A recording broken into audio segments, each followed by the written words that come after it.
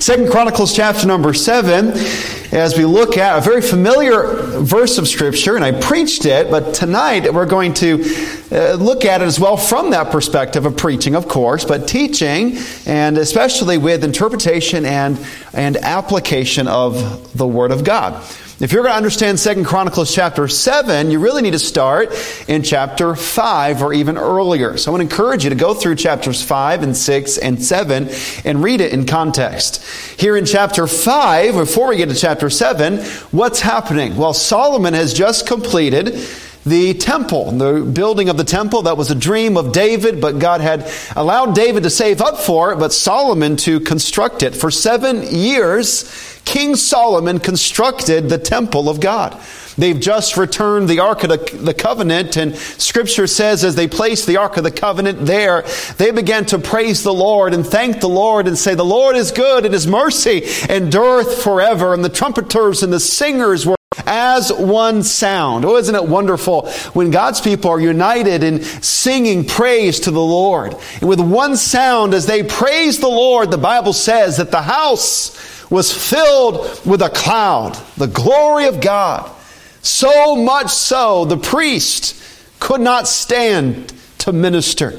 There was such a filling, there was such a manifestation of the glory of God, they could not even see or serve. Could you imagine that day and seeing the glory of God and the manifestation and move of God's presence in that place? It was thick, the cloud of God's glory. Chapter number 6, Solomon says, I know what's happening. I know this from the Word of God. He says, God dwells in thick darkness. What is he referencing? Leviticus chapter 16, verse number 2. As God authenticated and filled that tabernacle, now He was also filling that temple. So they begin to sacrifice. They begin to pray. And Solomon begins to pray to the Lord. In verse 12, he kneels. Our theme this year is pray. He kneels upon his knees before the congregation of Israel. Scripture says, chapter 6, he spread forth his hands towards heaven. And Solomon prays. What a powerful prayer. Our theme this year is prayer. You want to see this prayer of Solomon. It's full of faith. It's full of God's Word. It's full of a heart of wisdom towards the Lord and what he knew about the Lord. And he speaks about God in prayer. And he says the heavens, in a sense he's saying this, the heavens can't contain you, much less this place. And so, but we invite you. We need your presence. We need your power. And he says, it's a wonderful thing to experience your glory and to see you and sense you in the thick darkness. Solomon's prayer is this: what will happen if we ever get to the day when the glory is not there? In a day when we're blinded and in bondage, in a sense, his prayer is this: how do we get back? Solomon prays, and we're going to go back into that prayer just a bit. And after he prays, the Bible says in chapter 7, verse 1, that the fire came down from heaven, consumed the burnt offering and the sacrifices, and the glory of the Lord filled the house. Now, it already filled the house, but now the presence and power of God was even more powerful. Now, let's not move past that. Fire fell from heaven. Wow, the exact same place where David, his father, had purchased that threshing floor. And I'm glad when the fire once fell, it can fall again. And this place is now consumed. The sacrifice is accepted before the Lord. It's a reminder, it's a visual reminder of God's approval and satisfaction with the sacrifice. In the tabernacle in the wilderness, the fire of God came down and kindled the coals upon the altar and consumed the sacrifices. The glory of God, the Shekinah glory, filled that tabernacle in the wilderness. And now the same thing was happening in this temple. Fire falls, consumes the sacrifice. Meaning this: the judgment of God was falling upon sin. You see, God does not accept the tabernacle because of Solomon's labor, because it's beautiful. It is that. He accepts it because of the basis, the fact that it's all pointing to the coming Christ, and the sacrifice that would be made. And this is acceptable to God. So thick. They had to step out of the temple that day. In chapter 6, they're sacrificing. 7 days they offered sacrifices unto the Lord. The number is given. Now in chapter 5, they offered so much they couldn't even count them. Now they counted 22,000 oxen, 120,000 sheep. Wow, can you imagine that? They're giving to the Lord in the presence of God. They're feasting, sacrificing and fellowshipping, and have a solemn day. And chapter number 7, as Solomon is sleeping. Now keep in mind, we often use this verse. But understand, this verse was an answer to a prayer. As Solomon is sleeping, the Lord appears. Now, things happen when Solomon sleeps, right? Remember, the Lord came to him and asked him for anything that he wanted. He could have named anything, but he said, wisdom. Now the Lord says, here's the way back. The Lord says, I've heard thy prayer. I've chosen this place to myself for a house of sacrifice.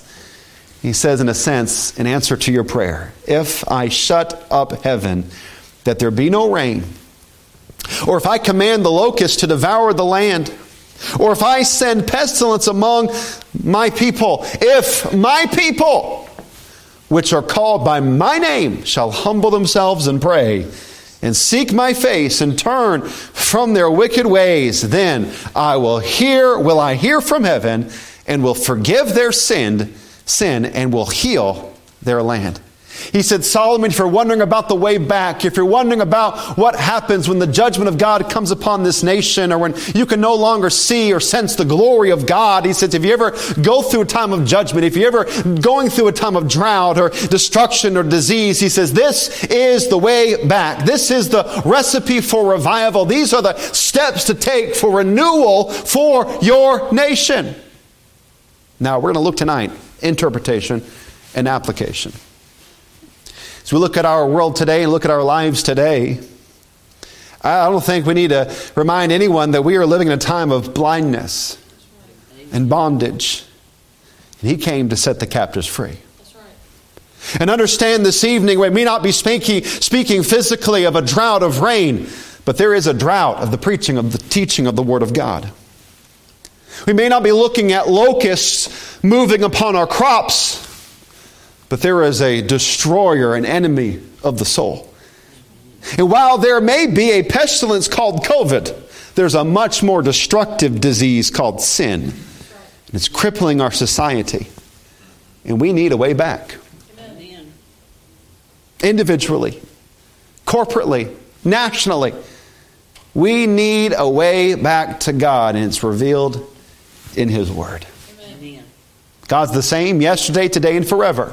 Understand tonight that the Word of God was given to us. All Scripture is given by inspiration of God and is profitable for doctrine, for reproof, for correction, for instruction in righteousness, that the man of God may be perfect, thoroughly furnished unto all good works. Now understand tonight, while all Scripture is given for us, not all Scripture is given to us.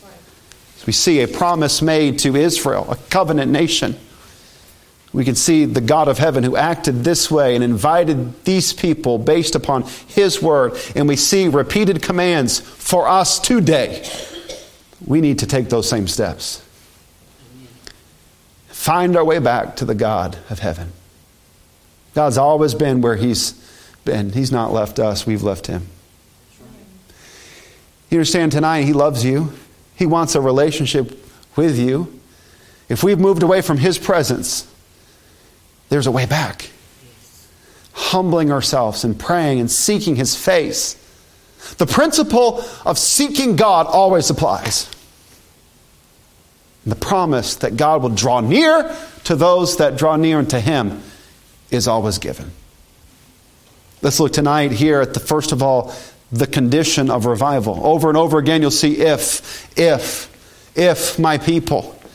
He says this is conditioned upon the people of God. Who are the people of God? Who were they then? Who can we apply to now? It's interesting, this phrase, the phrase people or people of God first is found in Judges chapter 20. Judges chapter 20, the children of Israel called the people of God. If you have time to look at it, think about this and hear this verse. Judges 20 verse 2 speaks of, it says, they gathered the assembly of the people of God. Now it's a difficult time. Remember that? Judges was a day when man did that which was right in their own eyes. Every man did that which was right in their own eyes. And there was no king in that day, but even a people that were away from God, God says, they're my people. Come back. 2 Samuel chapter 14 verse 13. Wherefore then hast thou thought such a thing against the people of God? In the New Testament, we find this phrase as well. Hebrews chapter 4. Hebrews 4 verse 9. There remaineth therefore a rest to the people of God. Hebrews 11 verse 25, referring to Israel in the Old Testament, Moses suffered affliction with the people of God, Israel. And now 2 Peter 2 verse 10, which in time past were not a people, but are now the people of God, which have not obtained mercy, but now have obtained mercy. If my people is referring to Israel, a covenant nation of Israel. But understand, tonight, the text goes further. If my people, which are called by my name. You understand this evening that we are called by the name of God. Acts chapter 11, they were called Christians first in Antioch. Acts chapter 26, Herod Agrippa tells Paul, almost thou persuadest me to be a Christian. 1 Peter chapter 4 validates this name. You say, well, that was the name they gave them. Well, 1 Peter chapter 4 says if one suffers as a Christian, the Spirit of God breathed out that description that was given to us. A Christian, let him not be ashamed. I remind you tonight that we're talking about renewal and talking about the way back. We're not talking about unsaved people finding their way back to God. Revival is life again. It's those who are saved getting right with God. How does this apply to America? We understand tonight what America needs is Jesus Christ. The hope of America is the Lord. You say, is there hope for America? Absolutely.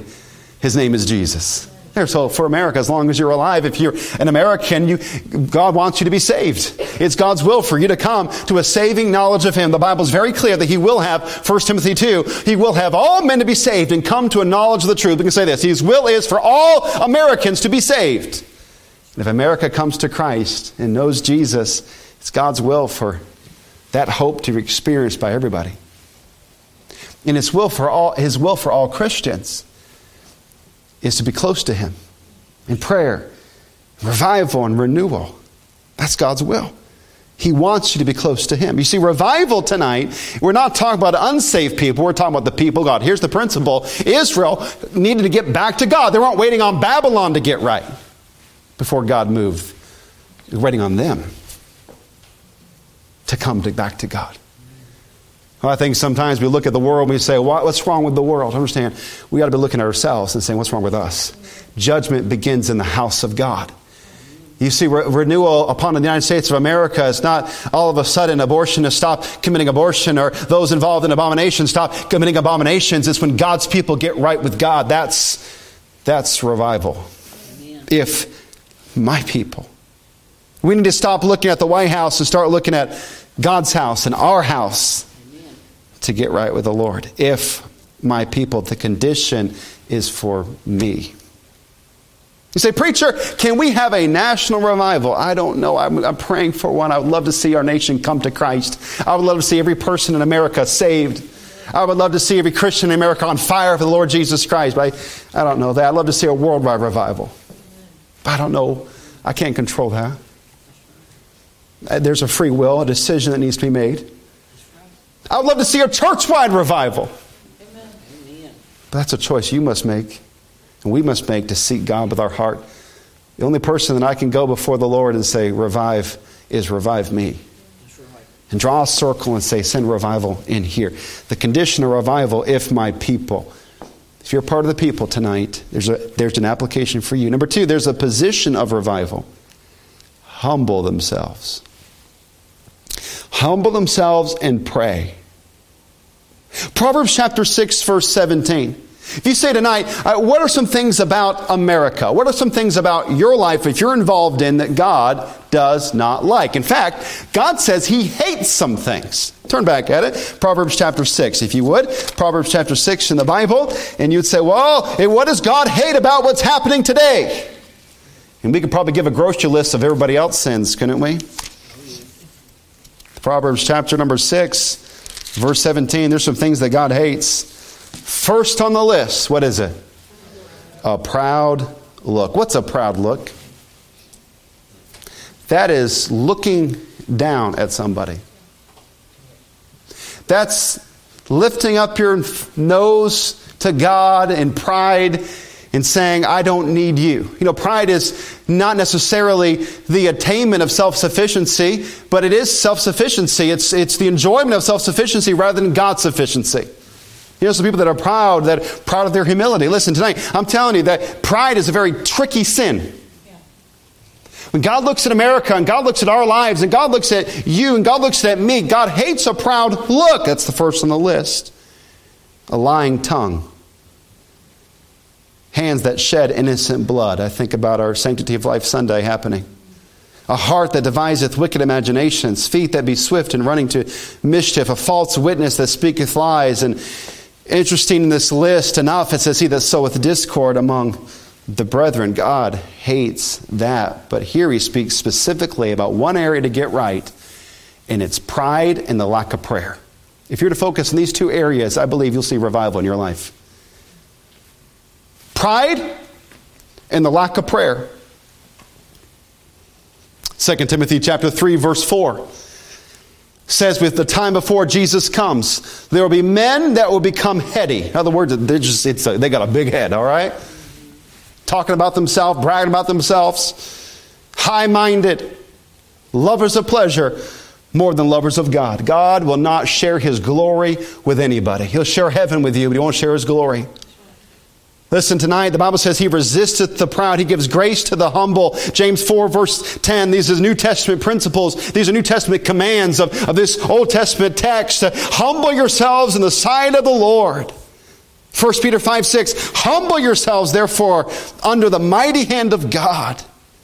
The word to humble yourself, literally in the text, is to bend the knee. It's translated elsewhere in the Bible as being down. It's used with the Midianites, and when they're under Gideon, they were subjugated under God. It's getting under. Let me tell you today, one of the things that we need to be careful of as Americans is our pride. The Bible says He resisteth the proud. I think about Nebuchadnezzar as he looked out at that kingdom and said, all of this is mine. What did God do? He said, I did it for the glory of my majesty. And for my household, what did God do? In a second, humbled him. I think we're very careful. We need to be careful tonight, and as we repent of sin and have a position, we need to understand if we want to experience revival individually, we need to humble ourselves and bend the knee and subjugate ourselves before God and be humble before Him. If we want revival as Americans, an application, we can look at our country and say, where is their pride? Where does it need to stop? Where does it need to go? Only by pride, Proverbs 13:10, cometh contention. If there's pride in your life, there's contention, there's conflict, there's comparison, there's criticism, there's all these things. Let me tell you today, as speaking of our sin of our country and speaking the sin of our lives, often there's pride that hinders God's presence. God wants to fill, God wants to use, God wants to move in and anoint and fill His glory. But if it's all about us and all about you, God's not going to show up until we repent of our pride. I think about the Apostle Paul. If there's someone that could brag, it was the Apostle Paul. He had a list of everything he had accomplished. He said, I was a Hebrew of the Hebrews. I was a Pharisee. I was in the tribe of Benjamin. That was Saul's tribe.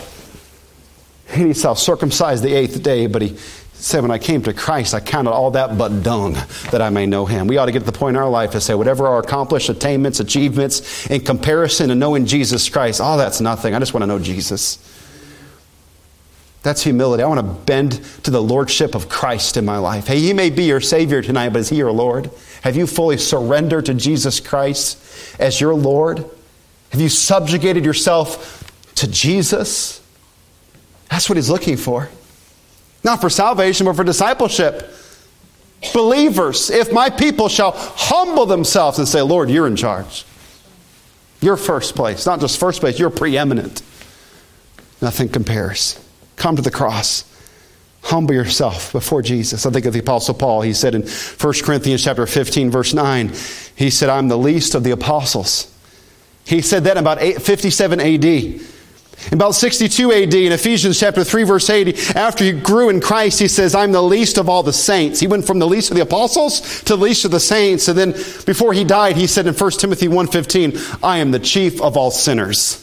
I think the more you grow in Christ, you realize it's the less you are in the sight of the Lord. You see, humility is not thinking of yourself less. It's just thinking less of yourself. You're not thinking less of yourself. It's thinking of yourself less. He says, I'm the least of all the saints. I deserve nothing but God's wrath. He says, I'm not even worthy. I'm least of the apostles, least of the saints, the chief of sinners. Have you come to the position in your life to say, it's me, O Lord, standing in the need of prayer? Because until we go, it's them. If you can point out everybody else's faults, but not your own, there's probably pride lurking inside.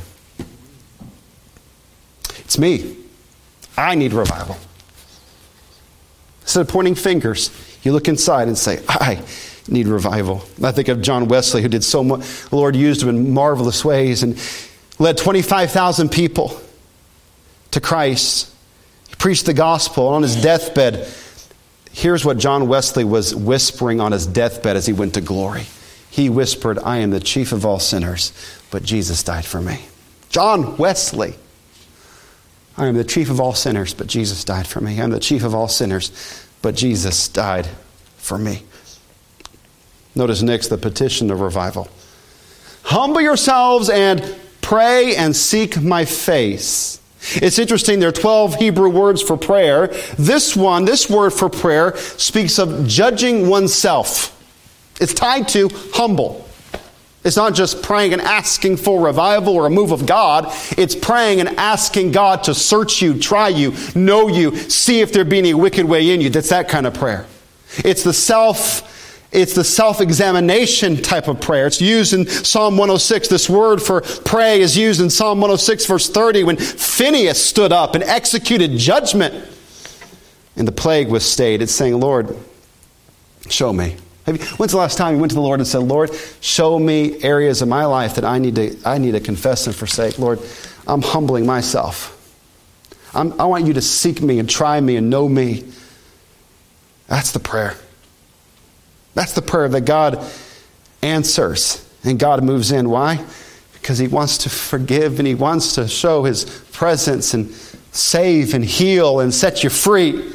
But you have to humble yourself and pray. I've heard this verse used before that we just need to pray and ask for a mighty move of God out there. And yes, that can happen out there. But listen, it needs to happen in here. Amen. Do you really want revival?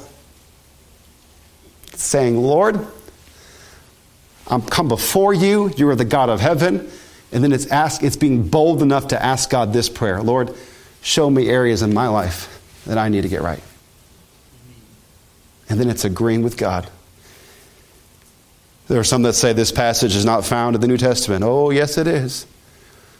1 John 1, verse 9. By the way, the previous verses of 1 John say, if we say we have no sin, we deceive ourselves and the truth is not in us. You're lying to yourself if you think you're as good as you think you are. I heard someone say this. You're not as good as you think you are and it's not as bad as you think it is. That does some pretty good statements for this time of life right now. It's not as bad as you think it is, and you're not as good as you think you are. The Bible says if we confess our sins, He is faithful and just to forgive us our sins and to cleanse us from all unrighteousness. And pray, that's self-examination, God examination, and seeking my face. What does it mean to seek the face of God? Now, as I preach, I love it here in the sanctuary because I can see you, sort of. I thought these lights were bad. Go over to the Family Life Center. I can't see past the camera, so if you want to end up doing whatever you want to do, just go in the back. You'll be all right. But I like when I preach if I can stop and just look at you, okay? If I'm really seeking your face, I'm looking at you. I'm getting close to you. I want to be right there. That's what it means to seek the Lord. You're coming close into His presence. Where is He revealed? Where's the mirror? Where's the Word? You're seeking His face in God's Word. You're seeking His face in prayer, in worship, the presence of God. In humility, not, wow, I want God to move so I can feel something. No, it's, Lord, I'm coming into your presence. Everything else is but dung. I want to know you. And I want you to examine me. I'm the chief of all sinners. And Lord, you speak to me and show me. Listen, by the way, Lord, God, when God saved you, He forgave you of your sin, removed it as far as the east is from the west. God gave to you and me His Holy Spirit. He's making me like Jesus Christ. I like that kid's song. There really ought to be a sign upon my heart. Don't look now. There's an unfinished part. It'll all work out, and God's according to His plan. Listen, He's still working on me. Amen? And He's making me like Jesus Christ. Experiencing revival of Christ dwelling in your heart by faith is you, as the people of God, humbling yourselves in prayer, seeking His face personally, His presence and His Word, and saying, Lord, I agree with you about my sin and myself, and Lord, I'm just surrendering to you in this area. And as you surrender to the Lord, the Spirit of God is closer, conforming you to the image of His Son, Jesus Christ. And there's a glory, and as the Bible says in 2 Corinthians, we're changed from image to image, from glory to glory, and we're being made more like Jesus Christ as we grow in Him. Less of me, more of Him. John the Baptist said, I must decrease, He must increase. That's revival. It's revival on the inside. I want to ask you this year to sign up for revival. Not meetings where we hear, and meetings can be revival. Understand that. I get that. Revival is you personally praying and seeking His face. And if a message in a meeting helps you get there, praise the Lord. That's the purpose of it. To lift up Jesus, to make us more like Jesus, to draw us close to Him. And then it says, turn from their wicked ways. That's the contrition. It's repentance. A change of mind results in a change of direction. It's a mind shift about sin that results in change. You got to turn. That means if you're involved in something, and the Spirit of God says stop, what do? You turn. You turn from that to turn to the Lord. Now, this is not some sort of legalism or some sort of, well, I'm pleasing God through my efforts. It's just walking away from what is going to destroy you and what is not God. It's walking away from the darkness and walking in the light of the love and the presence and the provisions and the blessing and the glory of God. Turn from your wicked ways. Get away from something that's going to hurt you and walk towards the way that God wants for you.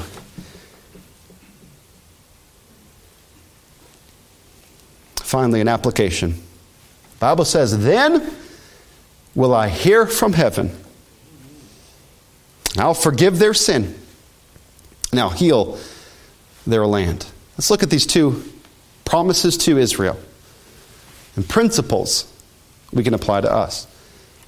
First, hear from heaven. 5 times in Solomon's prayer.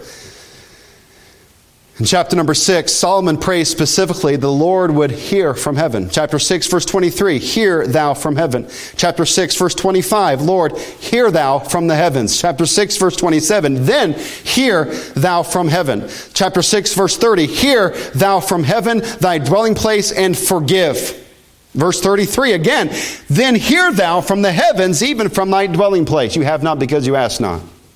Solomon's praying, I want you to hear us. How are we going to be sure that you're going to hear us when we're away from you and it's dark and it's down? We can't sense your glory. There's no manifestation. There's no move of God. Things are down. We're under judgment. How do we get back? How do we know you'll hear us? And God says, here's where I hear you. When you truly seek me, repent of your sin, humble yourself, and pray, then I'll hear you. You see, Isaiah is very clear. I wasn't going to mention this passage, but Isaiah is clear about it. I believe it's Isaiah 59. Watch me be completely wrong, all right? All right, good. There we go. Isaiah 59, verse 1. Behold the Lord's hand. This is a good prayer verse. Behold, the Lord's hand is not shortened. It's not like He ain't got a hand to reach out and help you. That's right. That it cannot save. Neither His ear heavy. He's not deaf. It's not like He can't reach out and help you. It's not like He can't hear you, that He cannot hear. But what? Your iniquities have separated between you and your God, and your sins have hid His face from you, that He will not hear. How do we hear? We humble ourselves and we pray. I want to challenge you this year personally. Every time you pray, say, Spirit of the living God, search me, try me, know me. Just stop for a second before you rush into there. You get the adoration, but you got to get the confession. I believe that Catholics do a better job confessing their sins to a priest that can do nothing about those sins than born-again Christians do, acknowledging their sin before God and asking for His help. He's forgiven you of your sin, past, present, and future. We're talking about fellowship. We're talking about answered prayer. We're talking about the windows of heaven being open. And so when you go to God in prayer and repentance and say, well, how come God's not hearing me? Is there anything between you and the Lord? He'll hear from heaven when you confess. Now, healing their land, how is that connected? Verse 13, he says, if I shut up heaven that there be no rain, or if I command the locust to devour the land, or if I send pestilence among my people, if my people shall humble themselves and pray. Now, the average, I went to these schools, I went to the seminary stuff, and I've heard the teachers say, well, okay, this is just for Israel. Yes. Interpretation in time. But there is application. I've heard some say it's only for Jewish people. If that's the case, if your Bibles are open, 2 Chronicles chapter 6. Before this was given, look at Solomon's prayer request a little closer. 2 Chronicles chapter 6, verse 32. For those that say it's for Israel only, look at the text. Moreover, concerning the stranger, which is not of thy people Israel. I think that's pretty clear. But has come from a far country, for thy great name's sake, and thy mighty hand, and thy stretched out arm, if they come and pray in this house, then hear thou from the heavens, even from thy dwelling place, and do according to all that the stranger calleth to thee for that all people of the earth may know thy name, and fear thee, as doth thy people Israel, and may know that this house which I have built is called by thy name. I'm glad I got into that. Amen. I'm glad it specifies in the previous chapter in Solomon's prayer that if you're not part of the people of Israel, if you come to God and pray and seek His face and call out to Him, He'll hear you. It doesn't say He'll heal your land, but He'll hear you, heal you, and heal you. Think of James chapter 5. James chapter 5, verse 16. Confess thy faults. Confess your faults one to another. And pray for another that ye may be healed. We ought to be not only confessing our sins before God, we ought to get accountability and confess our sins to another. That doesn't mean you just spout out a grocery list of sins everywhere you go. I want to see answered prayer, don't you? I want to get this thing right. The effectual, why? Because the effectual, fervent prayer of a righteous man availeth much. We like the second part of the verse. The first part of the verse says, confess your faults one for another, that you may be healed. Elias was a man subject to like passions as we are. He prayed earnestly that it might not rain. And it rained not on the earth by the space of 3 years and 6 months. And he prayed again, and the heaven gave rain, and the earth brought forth her fruit. Now, we're going to look closer at this passage as we go on through the year. We're going to look at Elijah's prayer life. But it's interesting, when Elijah prayed that for God not to send the rain, he knew God's word so powerfully. Deuteronomy 28, verse 12, Deuteronomy 28, verse 23. He knew God's word, where God had said if Israel was in sin, He would not send rain. So when he prayed according to God's will. in God's word. It's not like he said, abracadabra, be no rain. No, he said God's word says there's going to be no rain, so there's going to be no rain. And when he prayed again, I believe he was thinking of 2 Chronicles chapter 7, verse 14. If my people, as Elijah prayed, and God said there will be rain, I believe he's holding on to this truth in God's word. There's an application for Elijah's prayer life for rain in heaven. It's the illustration used. And there's an illustration used of Israel. Israel, if they would pray and seek his face and turn from the wicked ways, God said he would hear their prayer, including the foreigners that would come to the gate and pray at the temple. God said he'll heal their land. Well, what does that mean for you? What does that mean for me? You understand tonight that the key to all this is found where they were, and that was the temple. Where they were, that was the fire falling upon the sacrifice, the shadow and type of the cross. When we come to Christ and we come to his work and finished work on the cross of Calvary that brings satisfaction, if we come on the basis of his shed blood and the basis of what he did for us, we have boldness to come for mercy. We have boldness to come for grace. If we confess our sins, we'll have mercy. If we seek his face, we'll experience grace. This is not a covenant obligation for America, but it is application. Understand tonight, God doesn't owe America anything. We deserve his judgment. We're Nineveh with a pronounced judgment. But there is hope. I don't recommend everything that John MacArthur writes, but he had a tremendous summary statement here, and it's good, so I'm going to quote it. He wrote this, "But for those who are called Christians, the covenant blessings do apply. If you are Christ, then you are Abraham's seed and heirs according to the promise. All the promises of salvation, mercy, forgiveness of sins, and spiritual prosperity are ours to claim as long as we remain faithful to God. That is why the spiritual state of the church in our nation is the key to the blessing of the nation as a whole.